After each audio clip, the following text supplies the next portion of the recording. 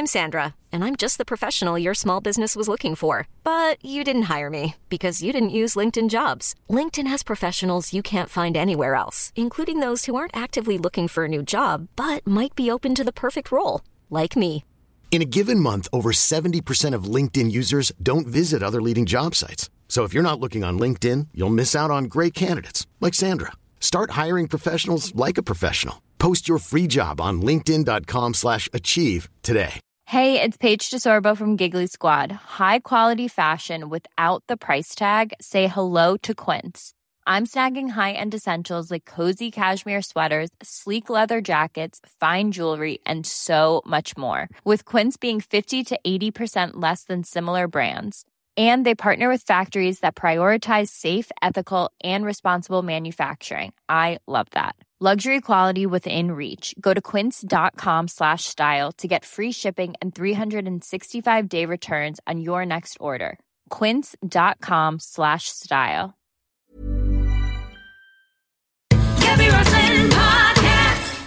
Hello, thank you so much for tuning in to this episode of the podcast. I cannot tell you what a huge thrill it was for me to chat to somebody who I truly find inspiring, incredible, warm, thoughtful, and of course it's Charlie Mackesy, the hugely influential writer and artist who wrote The Boy, the Mole, the Fox and the Horse. It's one of the biggest selling books of all time. Throughout lockdown, people turned to this book, they opened it up, and his words gave us so much comfort. When we asked if he'd like to do this podcast, we were all rather thrilled when he said yes, because he doesn't do many interviews, and he chose this podcast to do. He discussed with me about working with young people, about working with people with Alzheimer's. He also talks about kindness like nobody else I've ever spoken to before. He talks about the inspiration behind his hugely popular characters. Yes, the boy, the mole, the fox and the horse. We also talk about his new audiobook, which when I listened to it, I was transported to another world. The official audiobook is available now. He's the most remarkable person. I hope you enjoy listening to this as much as I enjoyed talking to him.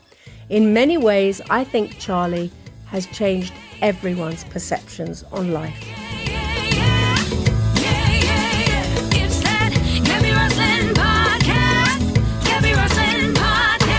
Charlie, I have wanted to chat to you for such a long time, and I just want to say thank you for a book that has helped all of us, really, and for your lovely Instagram world, and for the T-shirt that I'm now wearing for the WWF with the elephant, my favourite animal. Yes, the elephant. Thank you. Didn't you live in and painted in Africa for a while as well? Yeah, I've lived in South Africa and Southern Africa. And I actually bizarrely run a social enterprise in Zambia. So how did all that start, the connection with Africa? I think ever since I read a Wilbur Smith book when I was 17, always wanted to go. So I just traveled through, and then I got a very old train down to Botswana and stayed there for quite a long time. I stayed in quite remote villages, mud hut villages and stuff. I'd never really seen poverty and suffering in such concentrated forms anywhere in my life. Obviously, I'd lived quite a sheltered life. I think the sort of beauty of the people and the resilience of them really moved me a lot. When I was first there, I remember thinking, if I ever get the chance to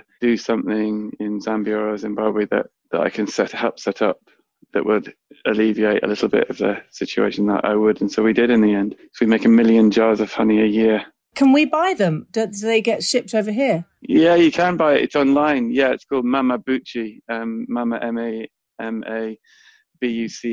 And basically all we did was just, we recognise it in the copper belt of Zambia. There's the killer bees anyway, at least, are incredible. And the honey making potential is huge, but no one was really doing it. And so we basically give hives to villages and families. Then each village has their own teacher who'll teach people how to be a beekeeper. And then we then harvest the honey from them, pay them for the honey and sell it on. So we're just social enterprise. We began with very few families. We've now got, I think, around 8,000 families making honey. Oh, goodness me. Yeah, I mean, it's been a lovely thing to be involved in. And the honey is delicious. I eat too much of it. You're allowed to. I don't know. My doctor doesn't think I'm allowed to. Okay, just a little bit every day. A little bit won't do you any harm. Yeah, in my tea. Yeah, exactly. Now, actually, talking of tea, I read that you said that your favourite thing on the planet, your ideal day, is drinking tea and drawing. Yeah, it probably is. I mean, it's interesting. The tea thing, I love. The drawing thing, I think drawing has always been a calm place for me to go to ever since I was little, actually. It was a sort of sanctuary. If I can start drawing, I sort of go into a different space in my head. It's a world that I can enter that is very sort of peaceful. And it's quite an addiction, you know. You have to be really careful when something you love to do changes gear, like this has recently for me, and I have to work quite hard at, you know, not letting the demands of it affect how I feel when I do it. You have to protect it. And have you done that? Do you still love it as much as you always have done? Yeah, I think so. I think there'll have to be times when I turn off my phone and just go back to the love of it. What has been amazing is the feeling that I can make these drawings that can affect people's lives or give them a bit of comfort or hope or, you know, strength. That in and of itself, knowing that can happen when I do it, is an amazing feeling. But it also comes with a certain kind of sense of, oh gosh, you know, I hope this works. And, you know, whereas before I think you can just do it for the love of it. And now it has a certain weight, if that makes sense. It does completely. Do you feel that you have a responsibility then to everybody to keep producing life-changing, life-helping, life-assisting drawings? Or are you ever able just to do it just for you as you used to? I can do both. Like I painted on a big barn door. I did a big painting on a barn door this morning. Just made a big mess and enjoyed it. And there was no sense in me that, oh gosh, you know, who will see this? Or I do lots of drawings for friends, actually, scribbles and on postcards and things, and so that's always fun. I mean, it's been a massive privilege as well. I would sort of feel that, you know, when I hear the responses from the book, it's quite overwhelming, really, to hear what they say. You know, that it's helped them connect with people who are dying, or their families. It's brought families together, or it's helped people who've been in the depths of despair or who've been suicidal, or all these things. You know, such a privilege and such a surprise, and I really have no idea how it happened. And if someone had said to me 5 years ago, right, you've got to make these drawings that do X, Y, and Z, I would have just said, well, I can't. I wouldn't know how to do that. But it must have been in you. There's a wonderful TED Talk that you did that I was watching yesterday that I was blown away by, where you were at a school and you were talking about don't lose your imagination. Yeah. Because children have this extraordinary, non-judgmental, and they have this imagination, and it can be anything. Yeah. And I mean, I'm still a bit like that, I have to say, as an adult, and sometimes I know I should keep my feet on the ground, but I don't want to. But imagination is so valuable. You must have always had that and not let it go as well. I think there was a moment when I was my sort of upbringing was very rural and lovely. And then I went to a boarding school when I was 7, which I found difficult. And I remember there was a really terrifying Latin teacher who really didn't like me much. He was going for me one morning, and I remember looking at him, and I imagined him wearing a pink sort of weird jumpsuit with wings. And I remember as he was roasting me alive, I remember thinking, I can imagine anything I want and you can't see it. You have no access or control of how I imagine things to be. Yes. And it was this absolute joy suddenly, as I couldn't even hear what he was saying. You know, it was, I just was loving the fact that I could imagine anything, and I couldn't get into trouble for it. And it became a sort of, you know, place of joy to me, that and a liberation, that my imagination was infinite, you know. I love doing seminars with kids. I said to them, do you think your imagination will be this wild and active when you're an adult? And they all said no. And I said, would you like to keep imagination as wild and active as it is now? And they all said yes. And I said, well, why? Why do you think it'll go? They just said, well, because our parents don't seem to have much of an imagination anymore. Oh, that's the bit that got to me. I mean, it really did. Yeah. it was a real shock to me. And it wasn't said in a way that was sort of what you might expect, in a way that was kind of, oh, well, silly old, but it was said with a sadness and a sort of, and another boy said, well, they need films, don't they? That's why they watch films, because they can't imagine it themselves. And so you pay people to imagine for you. And so I said to them, how do you think we can keep it? So we talked for it was a double lesson. I remember we just went on and on about ways in which, we can try to protect and nurture the imagination. It was really phenomenal. Where does it go? Where's that moment that imagination stops? And as I said, I know lots of grown-ups who still have that. Of course. But for lots of people, where does it go? I mean, it probably goes into the subconscious, which is why we dream. Although I think dreams are largely fear-based, I think. But I think it's still there. I just don't think we access it. And I think life becomes more objective, and we have to deal with real things and make real decisions. And we don't have time to imagine too much, or unless we're on holiday and we listen to music and we're lying on a beach. I don't think they ever die. I just think we don't really give them space. The other end of it, so you work with kids, but I know you also work with people with Alzheimer's. And it's as if that imagination comes back because they enter their own world. And you look teaching and working with them and drawing with very elderly people and ill people and people with Alzheimer's. That must be as equally extraordinary for all the same powerful reasons. That's been a really remarkable experience for me. I almost see human life as, if it's allowed to carry on until an older age, is you get the first 10 years, which is rich with imagination. Then you get the last maybe 10 years, where I don't know quite what happens. But so I remember when I first started teaching them, the class of sort of 15, most of them had been told when they were young that they couldn't draw, or they weren't at school now around age 8 or 9. Unless they were very good, they were said, oh, well, you're not very good.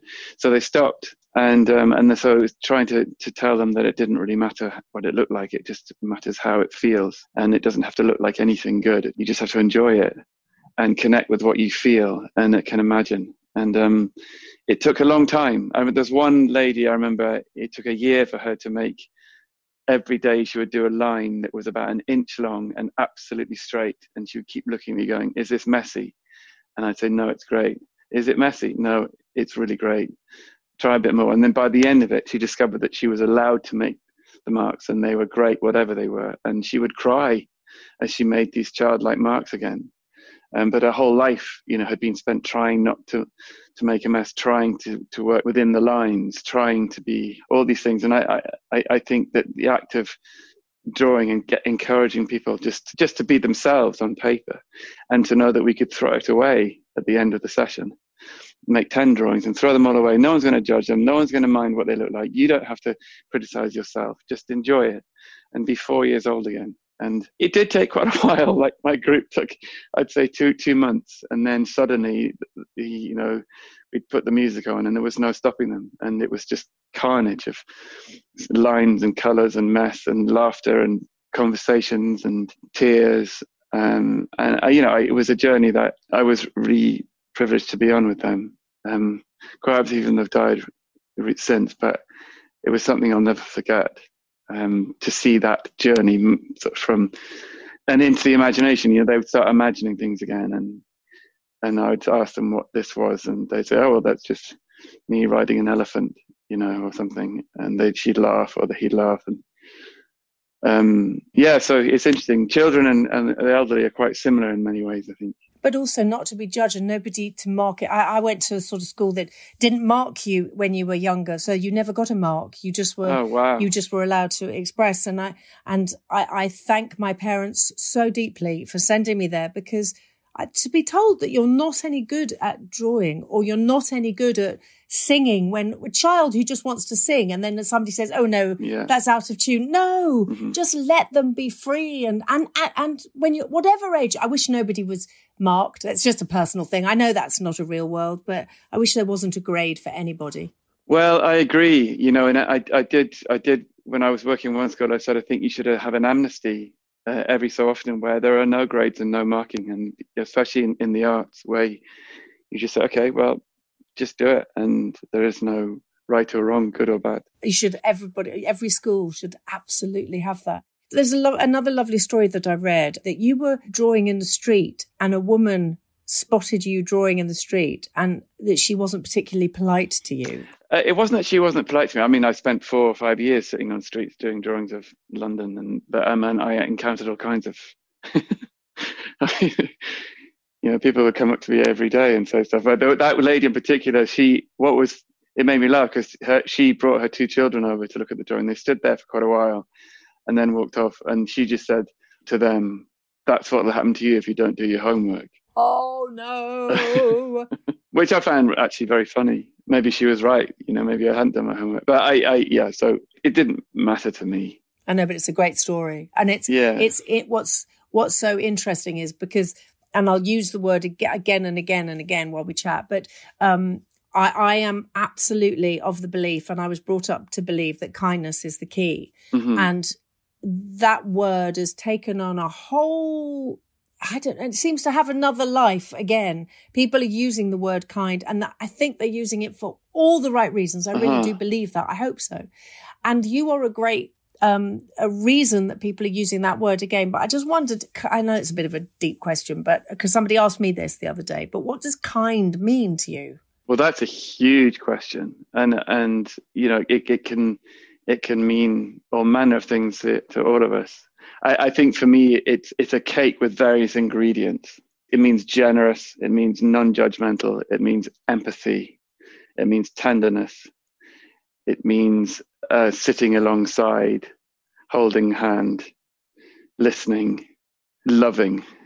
There are so many sides to kindness. There are simple kindnesses. There are the more complex ones where you know someone very deeply, and so you can do something that only they would understand. And it can be tiny. I think this idea that I think kind is a great word because it's not too grandiose. It can be very small. Simple acts of kindness can change your life. And I remember when this is going to sound quite odd, but I remember reading somewhere or someone years ago, a girl who was a latchkey kid, if you like, who would take herself to school, and then it was I think she was about 15, had depression, and I think one particular day she decided to take her life when she got back home. And the art teacher was a very kind guy, and he stopped when she was doing a drawing. She decided that would be her last day, last lesson. He looked at her drawing and just stood by her, and it's probably I don't know whether this is even PC now or right or wrong, but he just put his hand on her shoulder and said, "That's great, Jane. You're doing so well done." And then I think he said, "Don't give up." Something very small like that. And it changed her world. And she was walking home and decided that was enough for her to give life another try. She, years later, had children at the same school, and the art teacher who had retired was there on that sort of Parents' Day. And she went up to him and she said, "Do you remember me?" And he said, "Yes, I think I do." He said, "Well, you may or may not, but I'll always remember you. And I just want to say thank you for what you did that day." And of course, he couldn't remember it. He had no recollection of just that small, quiet, encouraging line. But she said, "You saved my life, and I'll always be grateful to you. Thank you." And I remember hearing years ago, and I did a drawing that went on Instagram that was, the tiniest act of kindness can save a life. And I think, human beings we're just so fragile. We're phenomenally strong, and obviously, but there's a fragility in us and a vulnerability in us that really notices kindness and really notices it when it's not there. And it can turn an entire ship. The course of a life, by 1 degree, can end up in a completely different country just by that tiny thing that was done on one day. And I think where we are now in this, this pandemic, and, there's our sort of resources, inner resources are depleted. Our patience is running thin. I think our inner resources are so depleted now, and we're trying so hard, and kindness just goes such a long way to keep each other going. And it doesn't cost very much or take any time.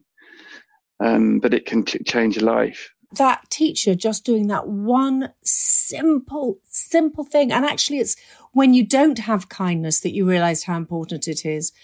It's when it's missing from somebody's life. And I find that it's just unbearable. Yeah. It really is. Yeah, it is. And I think the word, going back to your original question about what it means, I think kind, we all know that kind can be a tiny thing. I think love is obviously is a huge word, and it's sometimes overwhelming if you say, oh, you love someone, but kindness can go under the radar, and it can be just a nuance. It can be the smallest thing. It can be a smile. It can be anything that encourages someone else. And also to yourself, obviously. I mean, that's a whole other thing. I was really not good at being kind to myself for a long time.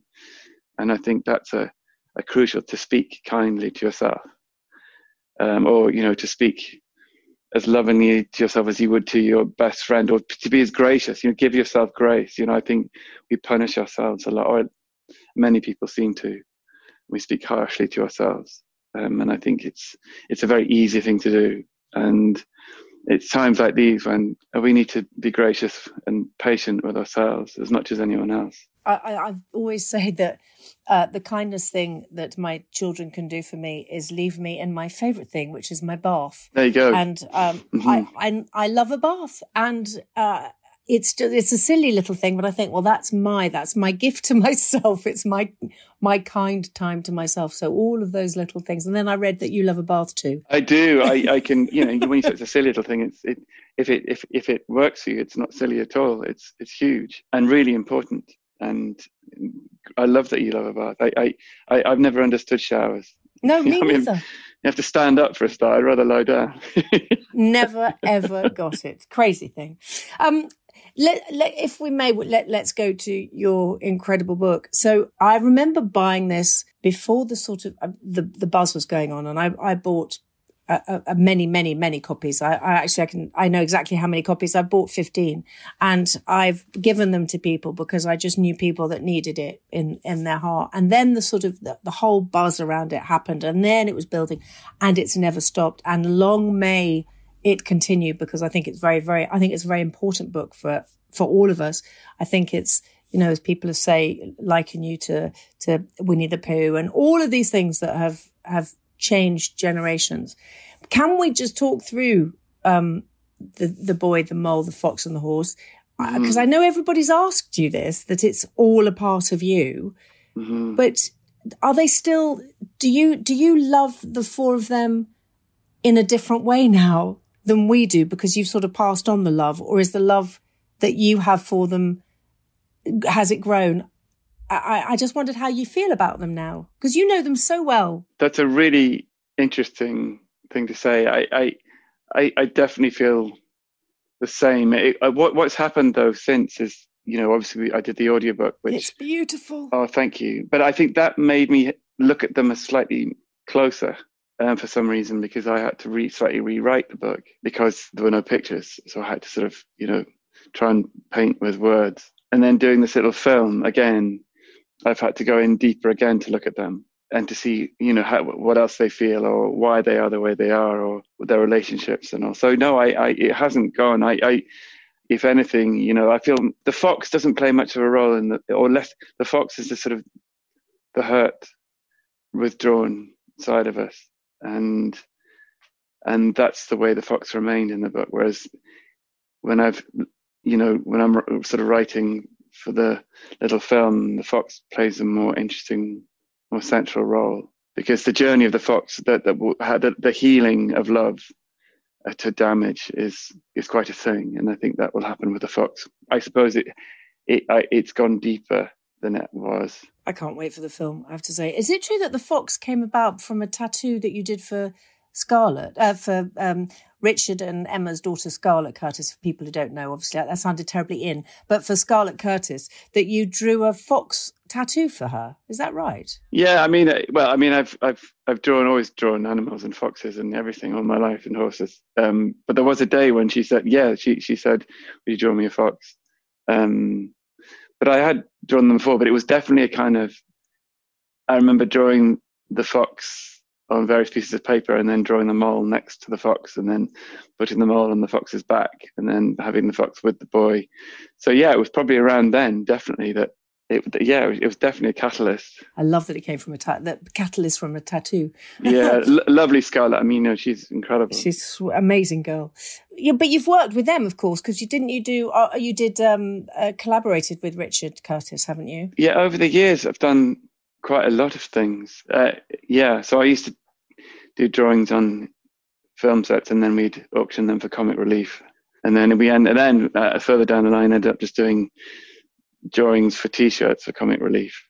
And so in lockdown, we did one of the boy and the mole and a heart called Love Wins, and I think that made like £2 million in 2 weeks or something insane. Wow! Oh my word! Yeah, it was.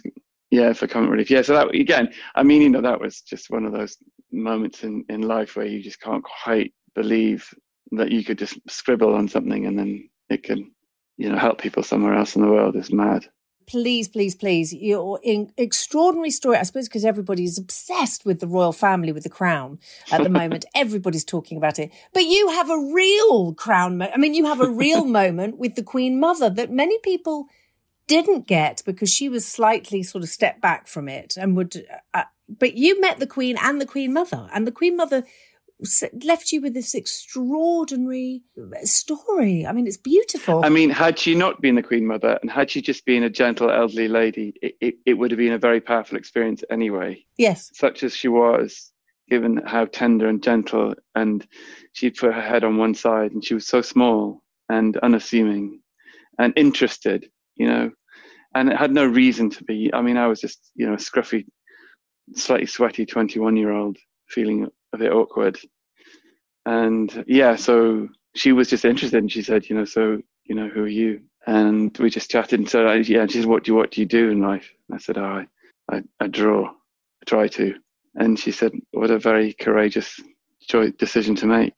And I'd never seen, the arts as being courageous at all. Anyone in the arts is doing something brave. I mean, to live is courageous, but I think the arts, for some reason, it's a vulnerable thing to do, and it's a difficult thing to do. And to make a career out of it is, the number of people that try to persuade me not to do something, do something more secure. You need an income, you need a regular wage.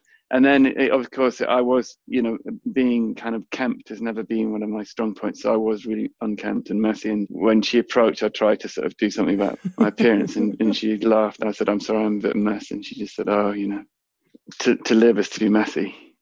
Don't be ashamed of your mess. Wow. Yeah. Yeah, she was a very special person. I love that. Yeah. It's very interesting you're saying about people not being supportive. I'm very lucky my parents were, but there'll be a lot of kids listening to this because you've captivated children's minds and hearts who'll be thinking, I want to do that. I want to be an artist. I want to be a cartoonist. I want to be an actor. Yeah. I want to be a singer. And they might not have the support around them or people saying, do it. They might have everybody saying, no, go and get a proper job. What advice would you give to them? I think it's obviously it's very difficult when everyone's telling you not to. I think trust what's inside of you. Listen to yourself. Listen to the deepest bit of you. And I don't think when people say I want to be an artist, I would say be who you are. Yeah, being an artist or being an actor is not who you are. It's what you do. And so I would say practice whatever it is that you want to do. And keep it deep within you. And look for people who are encouraging, because there's always one or two. There'll be the slightly more concerned people. Like I remember I was going out with someone, and she said, "Well, you can't just carry on doing this because it's silly. You'll get a proper job." The proper job thing is always somewhere. I even now hear the voice in my head saying, "When will you do something proper?" And I think the decision is to not to listen to that critic inside of you. To nurture the friends who do encourage it, and to nurture your inner world, to work from a place within you, and to protect it, and to somehow just persevere is another huge thing. Is don't give up, and don't put too much pressure on yourself initially. Just try to enjoy it and try to accept that what you do today is may not be as good as what you do tomorrow, but accept what you've done today as being fine and enough. And because I think often we give up because, oh God, I'm not nearly as good as X, Y, or Z. You'll never be. So in a way, just give yourself some grace and space to allow the mistakes. And of course, I did a drawing once of the mole, and the boy said, how do you make a good molehill? And the mole said, by making a lot of bad ones first. and I think that's the journey, is remember that you're on a journey. And the more you practice something and the more mistakes you make, the better you'll get. And to know that everybody, whoever they are, if you look at Van Gogh's early drawings, they weren't very good. Whatever you're doing, everyone was bad at some point, and they just kept going. Obviously Mozart is an exception, but I mean, most people, 99.9% of people in the arts begin in a messy, awkward, stumbling way. And don't forget that, and don't be hard on yourself, and try to just remember to enjoy it, because that's really important. I remember thinking, how am I going to make a living out of this? How am I going to do this? And it becomes almost a chore that you're trying to put too much pressure on it. So try to put as little, just relish it and practice it and nurture the craft, whatever it is. Yeah, I think that's the advice I'd give. Oh, it's brilliant advice. I absolutely, literally everything that you've said, I agree with you 100%, which is very special. The audiobook is quite extraordinary to listen to, because we all have, we read it out loud at home, or I've got one of your prints on the wall. Actually, I suppose I am a super fan. I'm wearing a T-shirt. I've got a print on the wall. I've got the book. But the audiobook has suddenly taken it. I mean, it's extraordinary. I don't know what, it's suddenly hearing it in a completely different way and making me look at it again in a different way. Thank you. I mean, the audiobook was a whole other thing for me, because I spend a lot of time, I'm in Suffolk now, my mum's up the road, and I see her for 2 hours a day and take her for a walk and stuff. And so I didn't really want to go to London to a recording studio to do it. So I sort of set it up here in this barn. And so I recorded it over time, bit by bit, writing it, recording it, re-recording it, and thinking about it. And the idea of it just being another audiobook where you just read the story from the book didn't appeal to me, largely because it wouldn't have worked, because the book is at least 60, 70, 80% visual pictures, so it would have been a very short audio book. So I just wanted to create something that was an experience with music and birdsong, and I wanted people to feel enveloped by it, that they were in something, like in the wood, they were actually there. And it was I wanted it to be like a something that people have said when they've read the book, I feel comforted by it, or I feel hopeful. I wanted to try to do that with the audiobook, to create an experience, I suppose.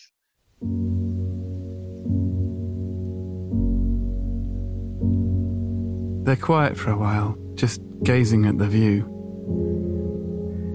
And time passes.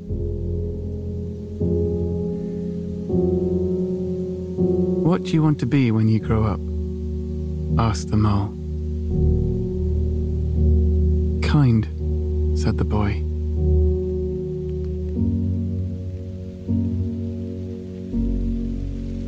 Soft rain begins to fall.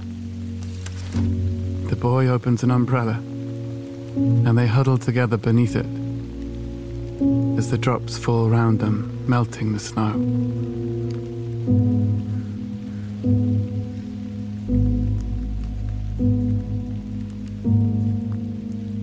What do you think success is? Asked the boy.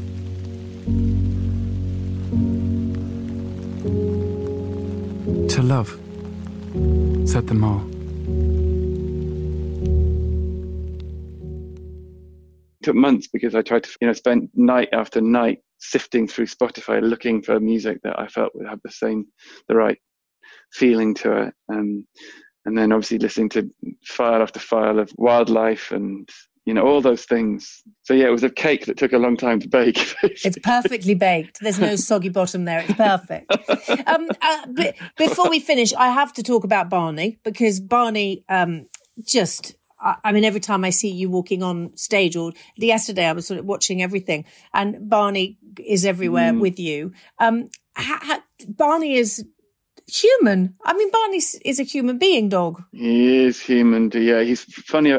As you said, Barney, he's sitting there a yard from me, staring at me. And he's got a little sore paw. No, it's fine. His claw's growing around into the pad, and so I've been putting cream on it, and I'm trying to stop him licking his paw. And he's a very funny.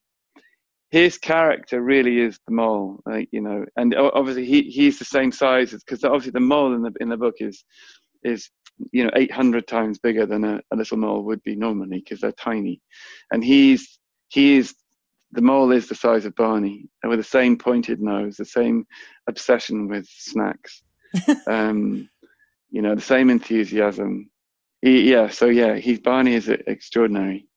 Like a fluffy little dachshund who sleeps next to me and sits next to me when I work and comes to interviews with me. It's funny how animals can really influence you, and his nature is so relentlessly alive and funny and loving, Oh, all the perfect things. And we always ask everybody in this podcast what makes them properly laugh. You love a giggle. I mean, every time I've heard you interviewed and read everything, everyone says you love a giggle.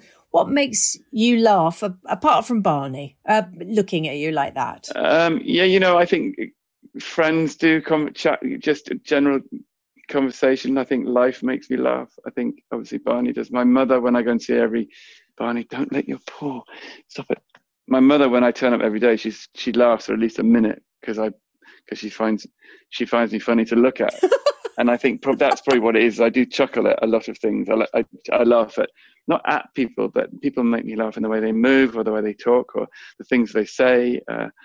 My mum's carer is a hilarious Suffolk elderly lady who's got a turn of phrase that I just cry with. She's always come up with something funny. I think people make me giggle. And cry, obviously. But, and I think, I've done cartoons all my life since I was a kid. I like making people laugh. My mother's house is covered in cartoon drawings, that I'll make a book of, actually, I think, in the end.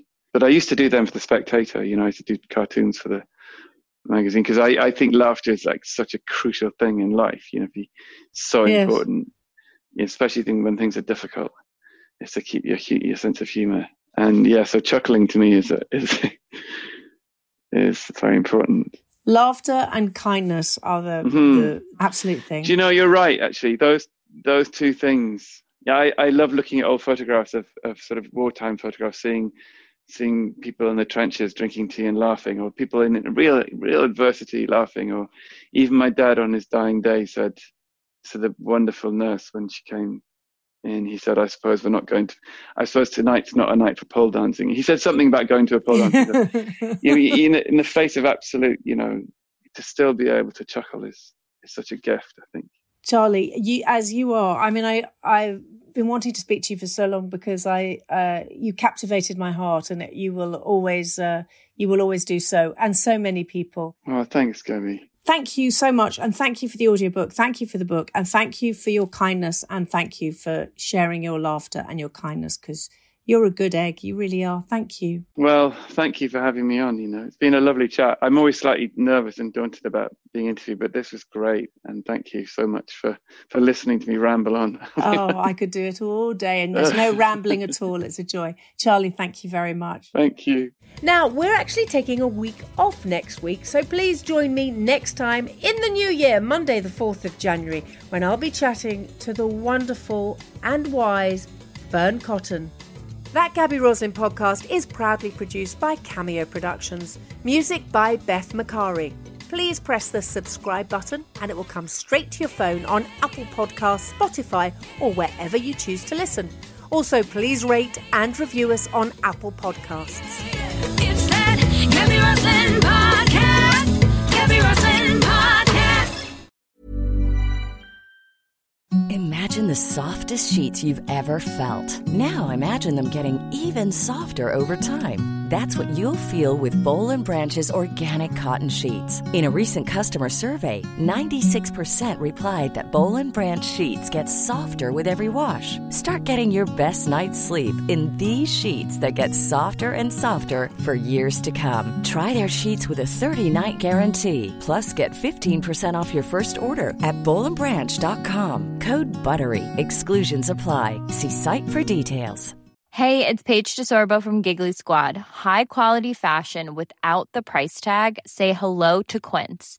I'm snagging high-end essentials like cozy cashmere sweaters, sleek leather jackets, fine jewelry, and so much more. With Quince being 50 to 80% less than similar brands. And they partner with factories that prioritize safe, ethical, and responsible manufacturing. I love that. Luxury quality within reach. Go to quince.com/style to get free shipping and 365-day returns on your next order. Quince.com/style. When you make decisions for your company, you look for the no-brainers. If you have a lot of mailing to do, Stamps.com is the ultimate no-brainer. Use the Stamps.com mobile app to mail everything you need to keep your business running with up to 89% off USPS and UPS. Make the same no-brainer decision as over 1 million other businesses with Stamps.com. Use code PROGRAM for a special offer. That's Stamps.com, code PROGRAM.